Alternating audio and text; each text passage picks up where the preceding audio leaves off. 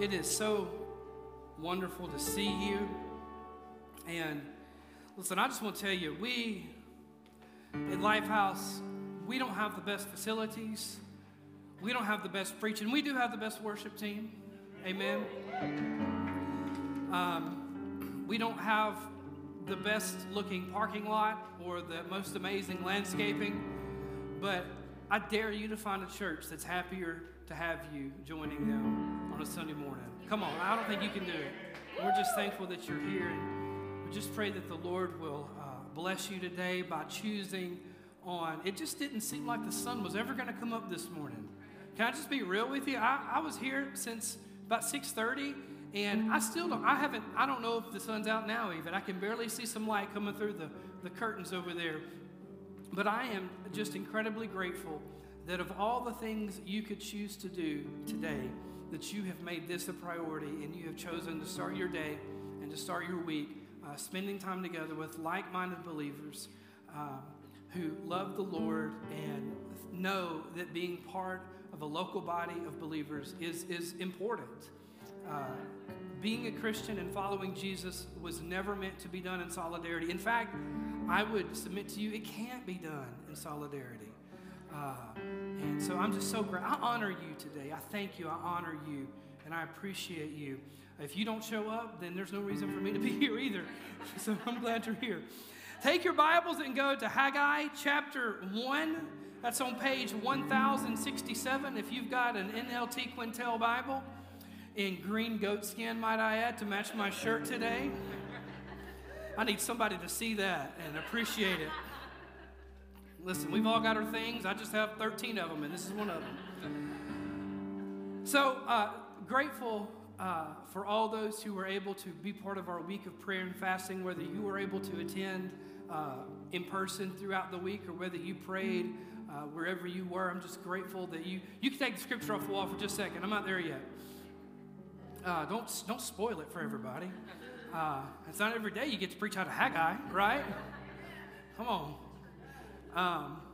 In fact, I don't think I've ever preached out of Haggai, if I can just be honest with you. But just grateful for that. And I tell you what, I'm eating me some ice cream when I get home from church today. Chocolate peanut butter ice cream is going in my bowl, and Weight Watchers starts tomorrow. Praise the Lord. Not today, though. Not today, Satan. I want to tell all the men in the room, as well for your sons, we have a men's breakfast this coming Saturday, January 14th at 8 a.m., and we're going to eat good. Then if you're still fasting, you better be over by then, because we're going to have some pancakes and bacon and some more bacon and a little bit of bacon to go with that bacon. And so if you can be part of that, please let me know. A lot of times people just show up without letting us know, and that's okay. We're good with that. But if you let us know you're coming, it just really helps a lot in the preparation. So if you would let us know, and please, if you can come, if there's any possible way you can be there, I want to encourage you to be there. So we started last week a series called Rhythms. And rhythm, first of all, I still, after writing 2 sermons, don't know how to spell rhythm apart from autocorrect. I don't know where the Y goes. I don't know where the H goes. It just the word doesn't make sense to me when you try to spell it. But thank the Lord for Microsoft Word and autocorrect. Can I get an amen in the house today? Rhythm brings multifaceted things into sync. Now, this band, this team, they are fantastic. But as amazing as the vocals are, as amazing as the musicians is, and as amazing as Jonathan is on the drums, if they begin to play out of sync with one another, even though individually they may be doing an incredible job by themselves, if they were by themselves sounding great, they may sound great, they may be playing great, they may be keeping their own beat great, but if they begin, even in their greatness, to do things out of sync with one another, what sounds like music now would begin to sound like racket. That's a southern word for noise, in case you California and New York, and that's about it. Ohio people don't know. Racket means noise. Maybe y'all say that in other places, right, too. But what could sound like beautiful music, and it does, would sound like noise. It would sound like chaos. And when our life is out of rhythm, even if some things in our life are as they should be, if other things are out of rhythm with everything else, what could be a purpose-filled, peace-filled, joy-filled life begins to turn from a beautiful sound to noise. It goes from unity to chaos. It happens in churches as well. It happens in our lives. And if I had to bet, which I don't bet, I don't gamble, I don't do that. I mean, you know, I ain't got enough money to do that. But if I were to bet, maybe, you know, you could bet me lunch one day. I'd bet that. Bet me some Dos Pros, right? If I were to bet, I would bet that all of us in this room, and myself very much included in this, could benefit from some godly rhythms in our lives. We could benefit from some godly rhythms in our lives. And so last week we talked about establishing a rhythm of prayer. And then we followed that up with a week of prayer. And so today I want to talk about establishing a rhythm of stewardship in our lives. Rhythm of stewardship. Now that's a big word. Some people may even not completely understand in what context I would mean this. I think it would make sense though in a moment. And I want to give a preface to everyone who thinks they know what I'm going to talk about. I am going to talk about giving, but it's not just about money, right? Stewardship is not limited to finances, okay? And so I think if we were to do a poll in this room and I asked you, do you have all the money you need? I don't know. What's that feel like? If I were to ask you, do you have all the energy you need? Come on, all the parents in the room. Can I hear? Are you there today? Yeah. When people without kids tell me they're tired, I'm like, nah, you're not. I mean, you might be a little tired, but you don't know tired yet. And all the people without kids looked at me cross-eyed because they think I'm crazy. If I did a poll in this room and I said, do you have enough time? Right? What if I told you the problem is not what you have or don't have? The problem is how we use what's been given to us. I could probably just dismiss right now, right? I mean, there's the sermon. That's it. Yeah, Jeff's out of here. So let's go to Haggai chapter 1, verse number 5. This is what the Lord of heaven's armies says. Look at what's happening to you. You have planted much, but harvest little. You eat, but are not satisfied. You drink, but are still thirsty. You put on clothes, but cannot keep warm. Your wages disappear as though you were putting them in pockets filled with holes. This is what the Lord of heaven's armies says. Look at what's happening to you.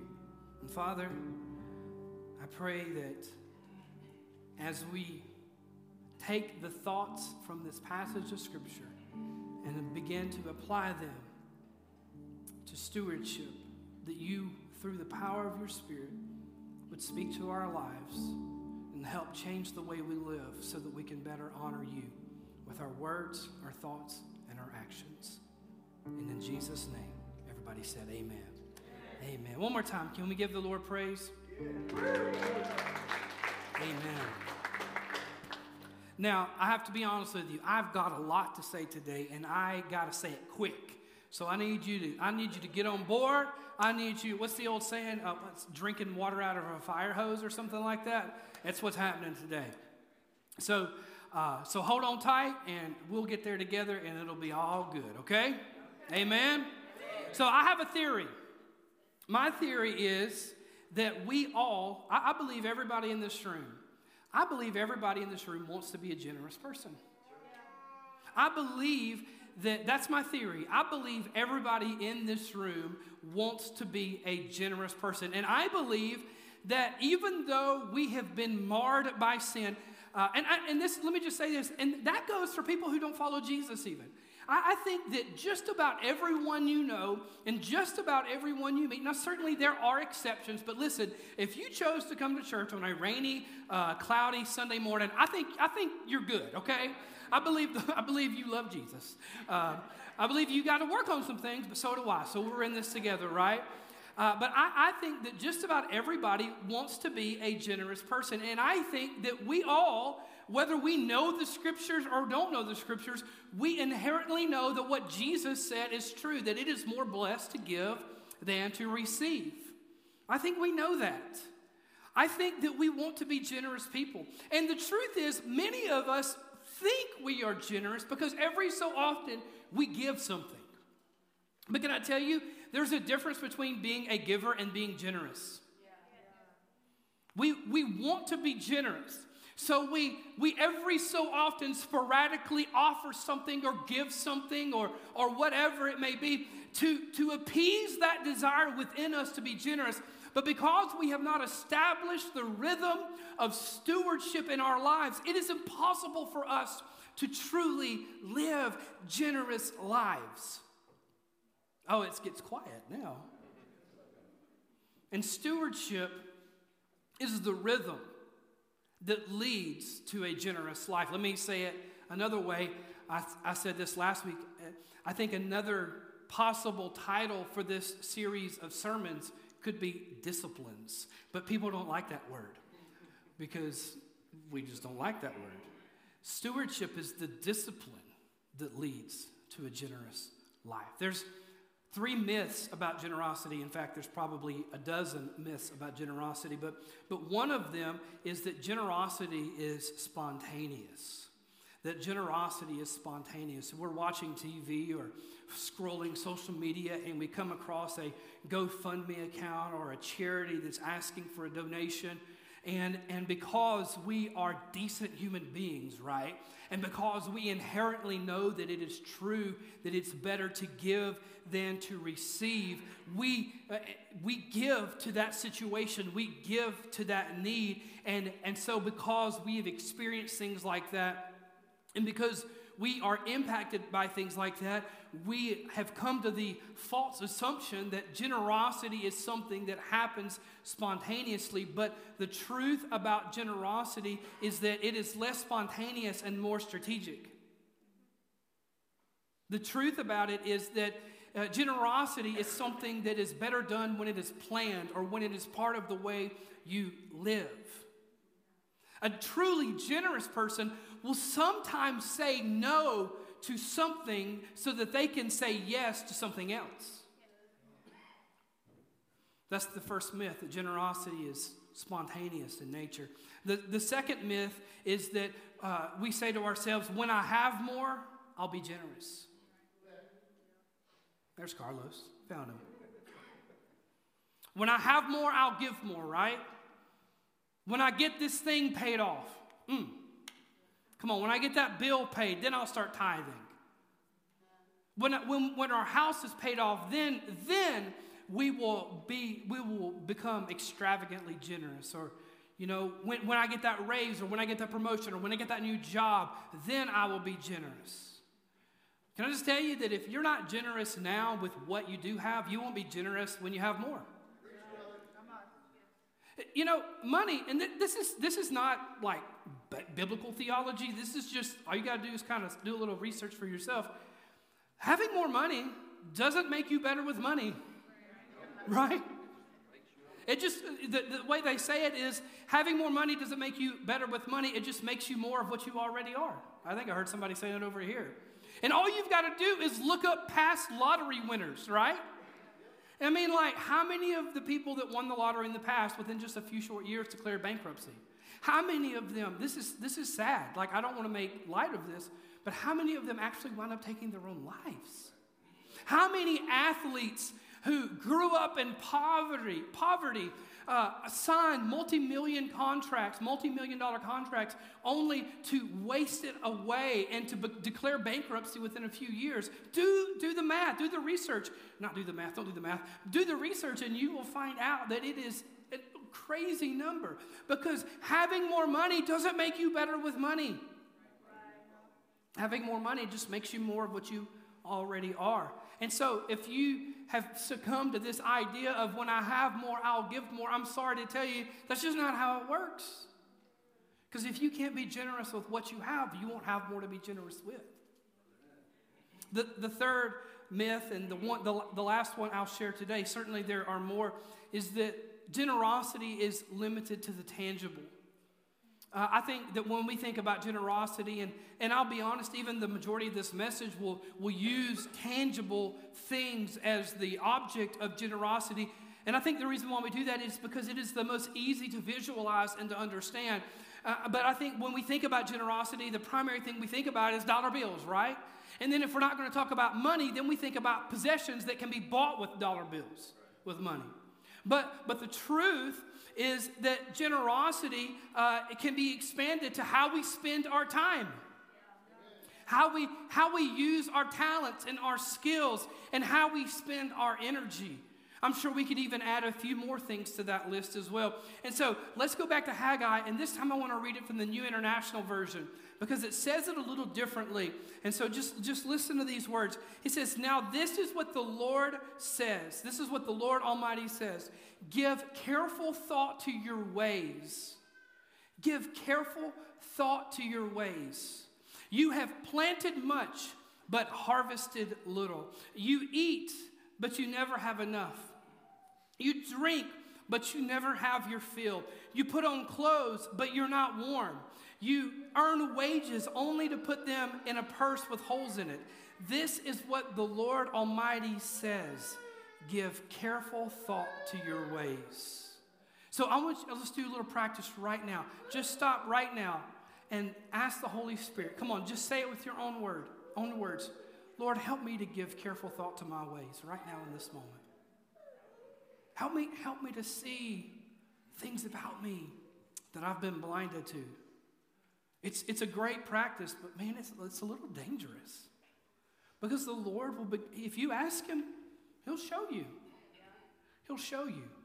And Jeff, let me just be, I don't play games from this pulpit. Preparing this message, can I just say this? I'm going to say a bad word up here. It kind of sucked. Because as I wrote this message, I was like repenting the whole time.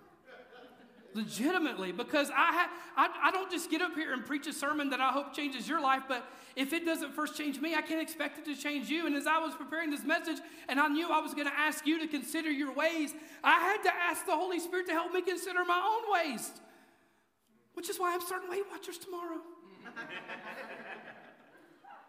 Am I lying? Kristen, I'm looking at you. I am lying? Yeah, we're doing it together. Yeah. I'm not going to comment on her situation. Oh, man. So we have to develop a rhythm of stewardship if we want to live the lives that God wants us to live. So we often ask for blessings, right? We ask the Lord to bless us, to expand our territory, pulling from the prayer of Jabez. But what if the Lord said to you, listen, the blessings are available to you, but if I gave them to you, you would just waste it.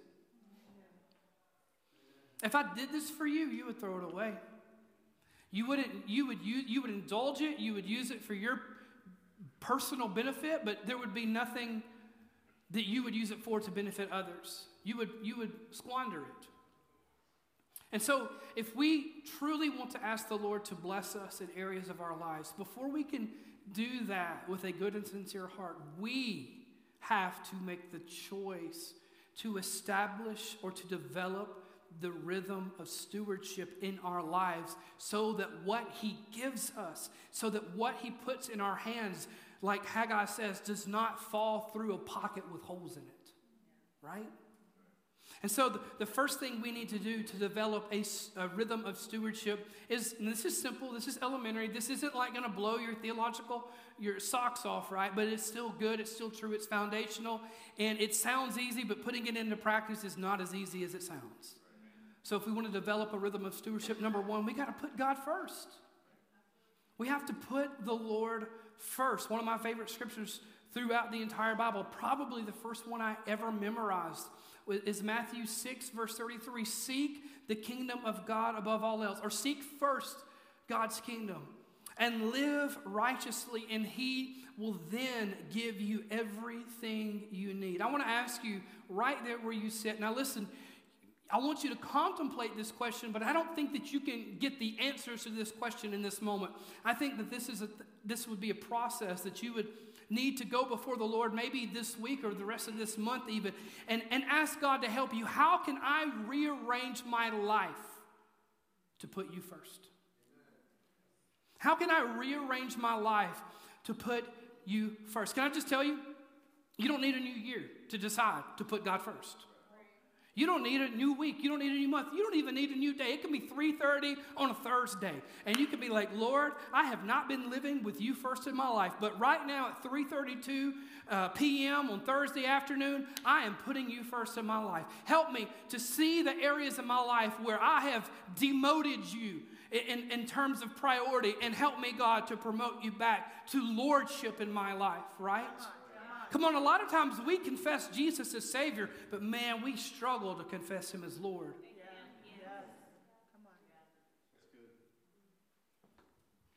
It's one thing to say it. It's a whole nother thing to live it. And the idea of putting God first isn't just saying, Lord, you're first in my life. You know, we say it like this, you know, like God, family, country, church, I don't know, job, and we go through our list of like things, right? And we have God at the top of that list, and we think this means God is first in my life. But can I just tell you, that's not God first in your life. It's God, and then it's God's first in my family, and then it's God first in my job, and then it's God first with my kids. Then it's God first in my hobbies. It's God first in my finances. It's God first in my calendar. It's God first in my day. It's not God first and then list everything else that you think you have that's important in your life, but it's God first in every area of importance in your life. That's what it means to put God first. And one of the best ways to do that, to at least start doing that, is to decide right now that you're going to put God first in your day. That means every single morning before you do anything else of priority, you spend time with the Lord. For some of you, it might be 15 seconds. For some of you, it might be 15 minutes. For some of you, it might be 2 hours. Really, the quantity of time is irrelevant at this point. What's important is that you just decide to do it, and then you follow through with that decision. That before you start making decisions, before you start speaking words to other human beings, that you have spent time with the Lord, that you have given him first priority in your day. I mean, Jesus himself, Mark 1:35, the Bible tells us that before daybreak the next morning, Jesus got up and went out to an isolated place to pray. I just want to offer this thought to you. If it was important, and this is not the only scripture where this occurs, this is just one of several. I want to submit to you this idea. If it was important enough for Jesus, God in the flesh, to start his day with his heavenly Father, how much more important should it be for each and every one of us to do the same? Oh, Pastor Drew, I'm just not a morning person. You know what? At some point, if you want to truly put God first and grow in your faith, and to develop a life of godly rhythms, you have to get over what does or does not come easy to you. Come on. That is the difference between children and adults. Let me say it like this. It is the difference between immaturity and maturity. And there are a lot of Christians who've followed Jesus for 20 plus years, but they're still sucking on a baby bottle because they won't grow up.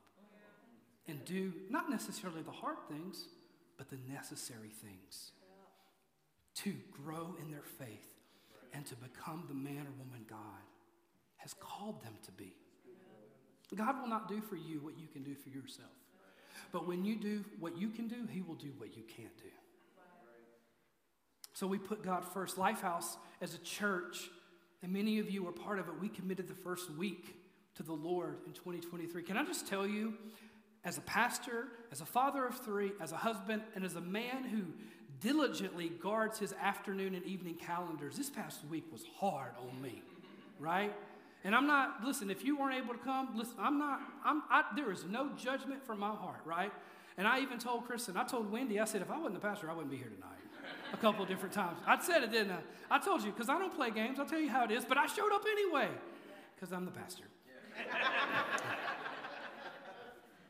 We gather to worship on Sundays, which is the first day of the week. A lot of people think Sunday is the Sabbath day. Actually, Saturday is the Sabbath day. Sunday is the first day of the week, which is also the day that Jesus rose from the dead, which is why we gather on the first day of the week to give God the first of our week.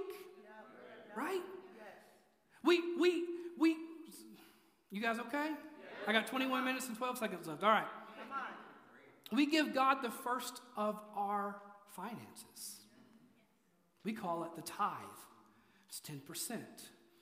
For every $100 you earn, you give 10 to the Lord. And this is not my opinion. This isn't something that preachers came up with so that people would give them money. Although, to be fair, it has been abused to make it look like that all too often, which has discouraged good people who want to love Jesus and honor him. It has discouraged several people from being obedient to the scriptures. But can I assure you, at Lifehouse Church, that is not our goal, plan, or intentions. And we have a board, and we have people in our church that oversee finances that make sure there's nothing being wasted or squandered or done shady at all. But let me just give you, can I just give you a few scriptures about tithing? I don't think some people even know tithing's in the Bible. You guys okay? Yeah. Leviticus, everybody's favorite book, right? 1/10 of the produce of the land, whether grain from the fields or fruit from the trees, belongs to the Lord and must be set apart to him as holy.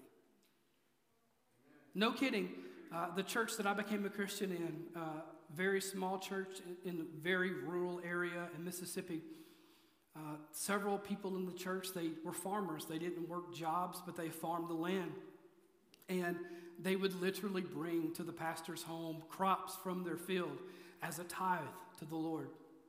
And I mean, I'm just sitting here thinking, I wish we had more farmers in our church.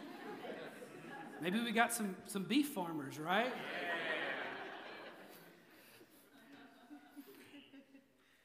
Deuteronomy, which is actually a very interesting book.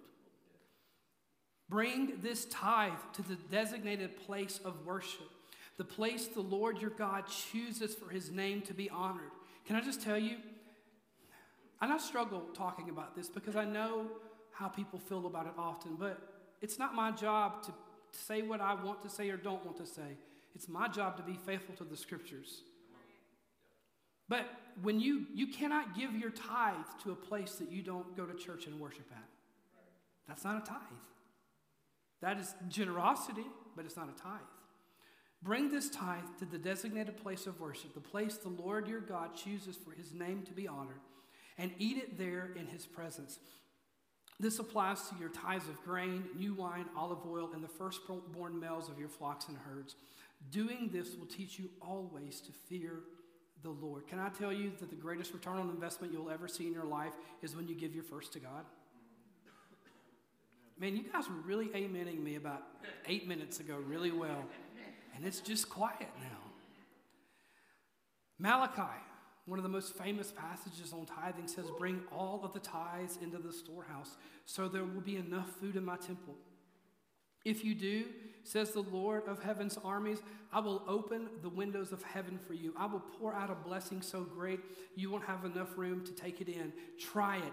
Put me to the test. You may have heard this before, but this is the only place in Scripture where the Lord essentially says, come on, try it out. Try me. I dare you. Your crops will be abundant, for I will guard them from insects and disease. Your grapes will not fall from the vine before they are ripe, says the Lord of heaven's armies. I don't know what people give. I don't know how much or who tithes or doesn't tithe. But I do know this. I know everybody in this room right now doesn't tithe. But I guarantee you, if everyone gave a biblical tithe every single week or month to this church, it would exponentially multiply our ability to impact our community for the gospel of Jesus Christ. I'm just telling you. And I also believe, even more so than that you would see a blessing in your life, according to the Word of God, that you would not have room enough to even take in. You guys okay? Here's another side note for you. I got 16 minutes and 54 seconds left, okay? Tithing is not generosity. Tithing is not generosity. Tithing is obedience. Tithing is obedience, and obedience opens the door of blessing from God. I'm sorry. I really am. I want to make sure you're good. Tithing is not paying a bill. Tithing is returning to the Lord what He has given you to steward. Tithing isn't, you can't even say that tithing is a gift to the church. Tithing is your biblical duty as a follower of Jesus. Just as not murdering or not committing adultery against your spouse. Now, granted, it is not one of the top 10, but it is nonetheless in there. See, the thing that we have to understand is that it's all His. And the Lord just lets us choose what to do with the 90% that He doesn't require back from us. Right? So we have to develop a rhythm of stewardship by putting God first. And I know I'm talking a lot about money right now, and the reason why we're doing that is because that is what is easy enough for us to understand. That is what is easiest for us to grasp hold of. But it is not just about money. So number 2, to develop a rhythm of stewardship, we have to manage well what we have. We have to manage well what we have. A lot of people say this to me. And if you've ever said this to me, I promise you, I don't judge you. I'm not even thinking about you as I say this. But a lot of people will say to me, I want to tithe. I don't have enough money to tithe. Can I tell you why you don't have enough money to tithe? It's because you don't manage well what you have. It's because you're not a good steward of what God has entrusted to you. It's not because your job doesn't pay you enough.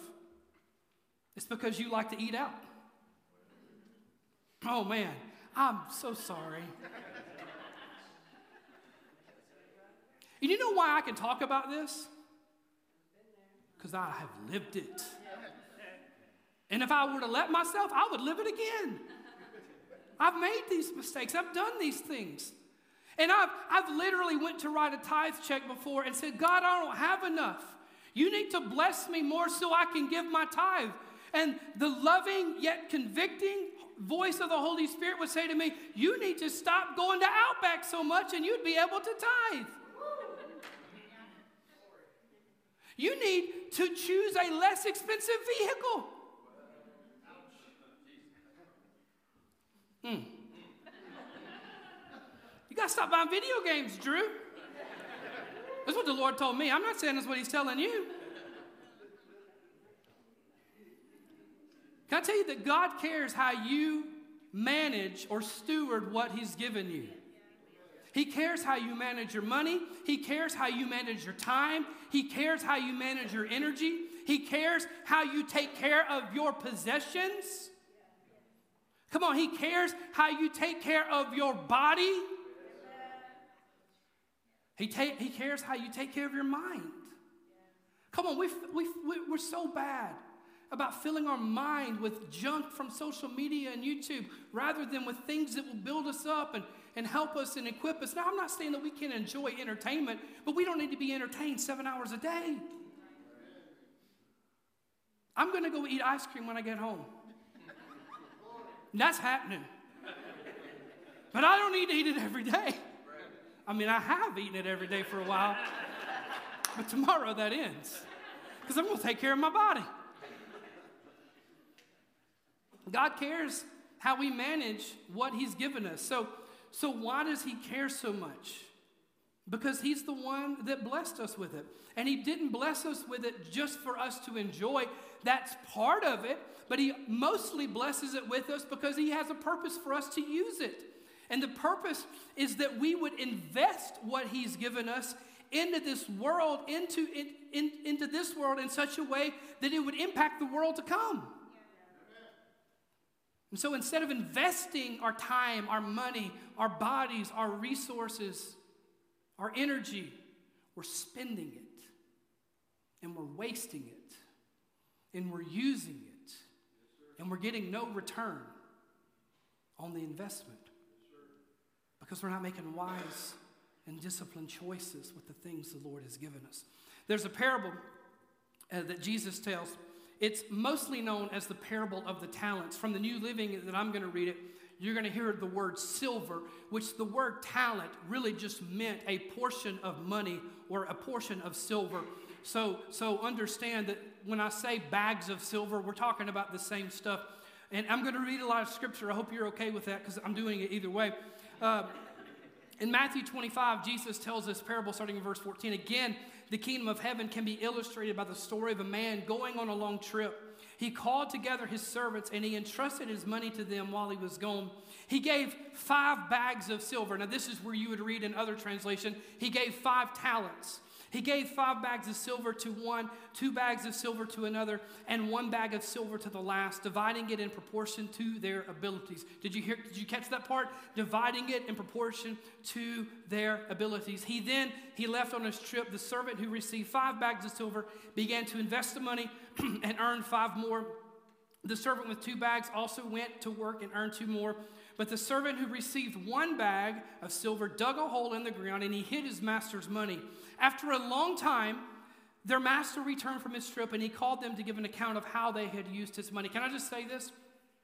A lot of people think because that you've been saved, because of what Jesus has done, that you will not stand before God and give an account of your life. That's not true. That's not true. We will all stand before the Lord and we will give an account of how we have used this gift of the forgiveness of God to further the kingdom of God.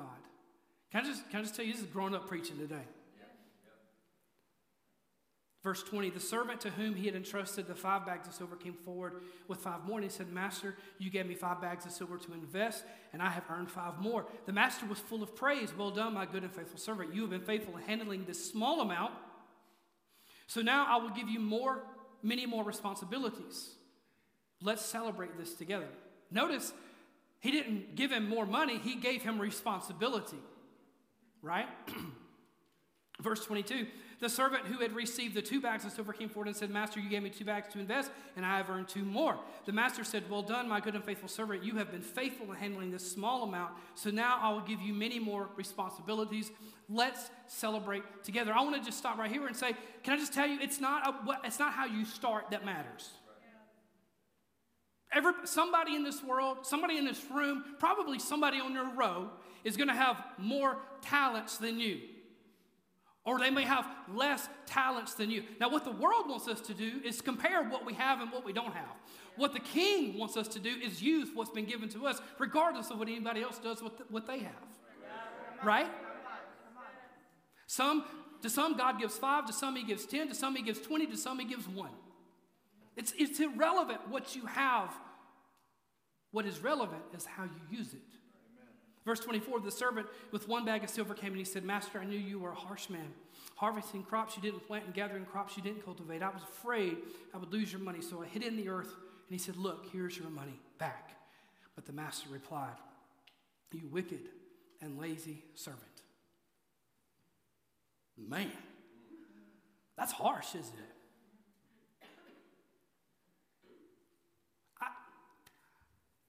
I don't want to stand before the Lord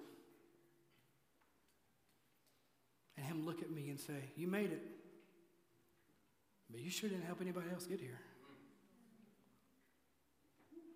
I mean, yeah, you got here, but you were a glutton with the gospel. You consumed it all for yourself, and you didn't share it with this world. Yeah, I gave you this blessing, and you just consumed it. You didn't invest it. says, why didn't you deposit the money in the bank? At least I could have gotten some interest on it. Then he ordered, take the money from the servant and give it to the one with 10 bags of silver. And then here's verse 29. To those who use well what they are given, even more will be given, and they will have an abundance. But for those who do nothing, even what little they do have will be taken away. Let me tell you again, God cares how we steward what he's given us. And this goes far beyond the world of finances to every single aspect of our lives. Your children, moms and dads in the room, your children are yours to steward. Not so that they can grow up and get a good job and be successful, but so that they can become and grow into men and women of God and further the kingdom of heaven on earth as it is in heaven. I don't care if my kids make the honor roll. I mean, I'm glad when they do. But who gives a flying flip about the honor roll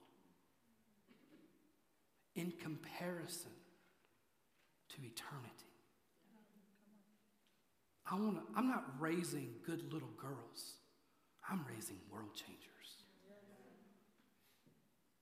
They are part of my investment into the world to come. And sometimes I make decisions that they don't like.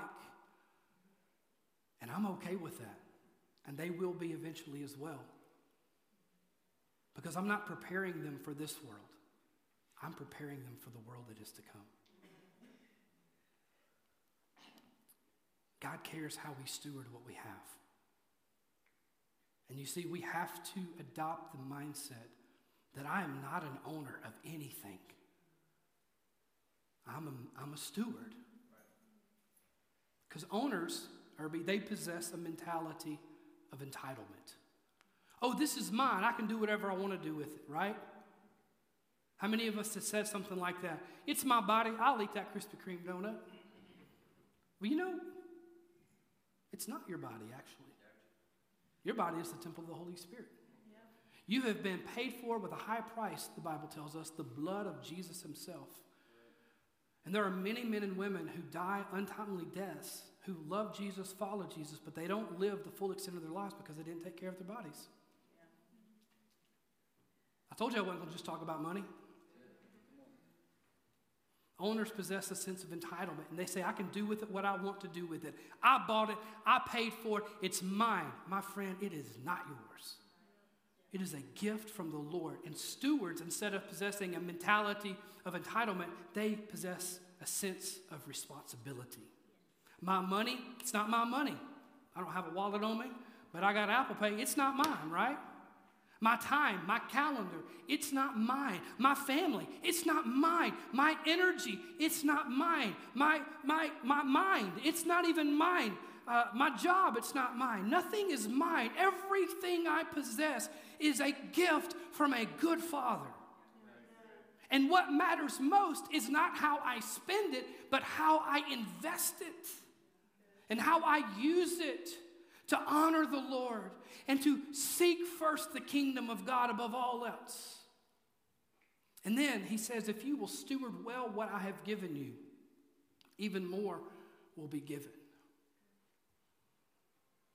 Matthew and Ashley, you've been stewarding well, right? Some of y'all don't get it. I'll let them tell you. Number 3, to develop a rhythm of stewardship. Number 3, live generously. Live generously with your money. Live generously with your time. Live generously with your love. Live generously with your ear to listen. Live generously with your encouragement to lift up. Live generously with your home to invite others in. Live generously with your smile, right? To encourage. Live generously with your abilities. If the Lord has given you a gift, listen, you might even say, oh, you know, this isn't a talent, this is a skill. Well, who gave you the ability to learn the skill? If the Lord has given you an ability and you are not using it, and you're not using it in such a way that points other people to the Lord, my friend, come on, stop wasting it and use it, whatever it is. Listen, if you are good at cleaning, come on, we got things for you to do. If you're good at organizing, we got things for you to do. If you're good at making messes, go work in the nursery, baby. We got things for you to do. Come on, if you're good with your hands in construction and building, or sometimes tearing down, man, we got plenty of things for you to do around here.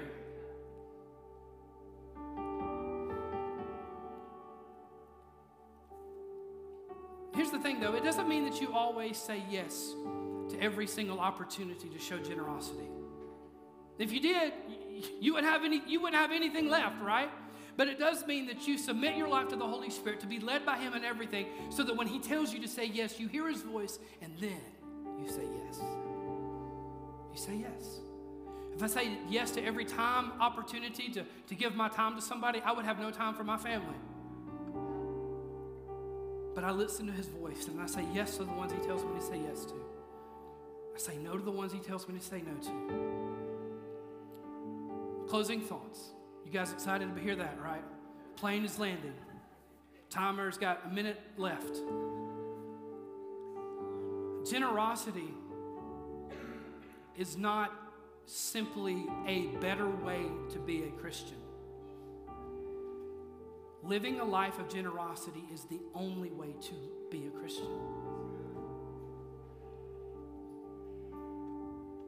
And many of you are confronted right now, and you are mentally excusing things in your mind, saying, well, he does not understand my situation. And that very well may be true, but the word of the Lord supersedes any situation that you can come up with. So instead of me giving you more scriptures about generosity, how about I just remind you that we all want to be generous, but few of us are truly able to be generous the way we want to be, because we haven't developed a rhythm of stewardship in our lives. So let's, instead of making excuses, make decisions today to do the things that we need to do so that we can live the life we want to live, and to develop a lifestyle of extravagant generosity. You see, the happiest people I know, and I know a lot of people. I have 4,000 plus Facebook friends. I know so many people. I couldn't tell you 50 of them, probably. But the happiest people I know are not the wealthiest people I know. In fact, just about every wealthy person I know is not fun to hang out with. They complain, they gripe, they're not happy, they're not joyful. Not all of them, but a lot of them. The happiest people I know are the most generous people I know. And as you begin to live generously, you will be amazed at how much joy it brings you. Now, the typical preacher line right here is to say, if you give to God, God will give to you. And I believe that. However, let me just say it like this. If you will choose to start living generously, the Lord will enable you to live even more generously than you are currently living. You see, we don't give so that we can get. That is a sour motivation. We give so that we can give even more. We give so that we know that the Lord can trust us and continue to use us as a conduit to give blessings to those who need it. So before I go any further, I want to invite you right now all across the room to bow your heads and close your eyes. Nobody looking around. I have a few more things to say, but before I get to that, I want you to understand the reason why we are generous is because we are loved and have been saved by a generous God. You are most like your Heavenly Father when you give of yourself. And God is a giver. We give because He first gave to us. And so right now, I want you to hear me. Jesus gave His life for you. And He is inviting you today, if you have not already done so, to give your life to him. So before I take a step further, if you would like to give your life to the Lord, to be forgiven of your sins, whether it be for the first time or the 100th time, would you lift your hand high in the air so I can see you? I see you, brother. Is there anybody else? Is there anyone else? Can we pray this together as a congregation?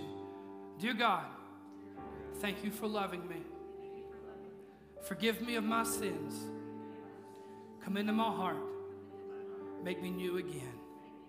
I want to live my life for you in everything I do. In Jesus' name, amen. Can we celebrate this one brother who recommitted his life to the Lord? Now, for everybody else in the room, you cannot change the past, but you can change today. I tell Kristen a lot, I'm really bad about reminiscing, like to a semi-unhealthy level. And I'll tell her things like, I wish I could go back and redo that. Anybody ever think that way? I'm talking like I'm in 5th grade and I did something stupid. And I'm like, man, I wish I could get a second chance on that. That's the kind of stuff I remember. That's the things that I wake up at 3 a.m. going, oh, I was such a jerk to her in 7th grade. Or I remember a car I bought, like just on the spot, and then 3 weeks later it broke down. I was like, man, I wish I could get that money back. You know, I wish I would have bought an iPod instead of a Zune, right? You know, man, that was a bad investment in 2004. I wish I could go back and get a second chance to try that again. I wish I knew then what I know now. All that kind of stuff. Well, you can't change the past, but you can change today. So I want to encourage you right now to consider your ways. Are you a generous person? Are you a good steward of the resources the Lord has given you? And if you are, fantastic. And I'm sure some in this room are. That's great. You keep doing what you're doing. And observe as the Lord continues to bless you so that you can continue to impact his kingdom. But my guess is that many in this room, as we consider our ways, we're not good stewards. We've wasted instead of invested. We've spent instead of using what we've been given to further the kingdom. Instead of living with regret, my encouragement to you today is to repent and say, Lord, please forgive me. The word tells us he is faithful and just to do so. And he will no longer hold against you what you've done wrong. So instead of living in regret, repent and then make the decision today. I can't change the past, but I can change today. Today, I will begin doing what is necessary to develop a rhythm of stewardship in my life so that I can be a generous person with my money, with my time, with my energy, with my love, with my encouragement, with my calendar, with my home, with my life. And if that's your prayer today, would you stand to your feet just right where you are?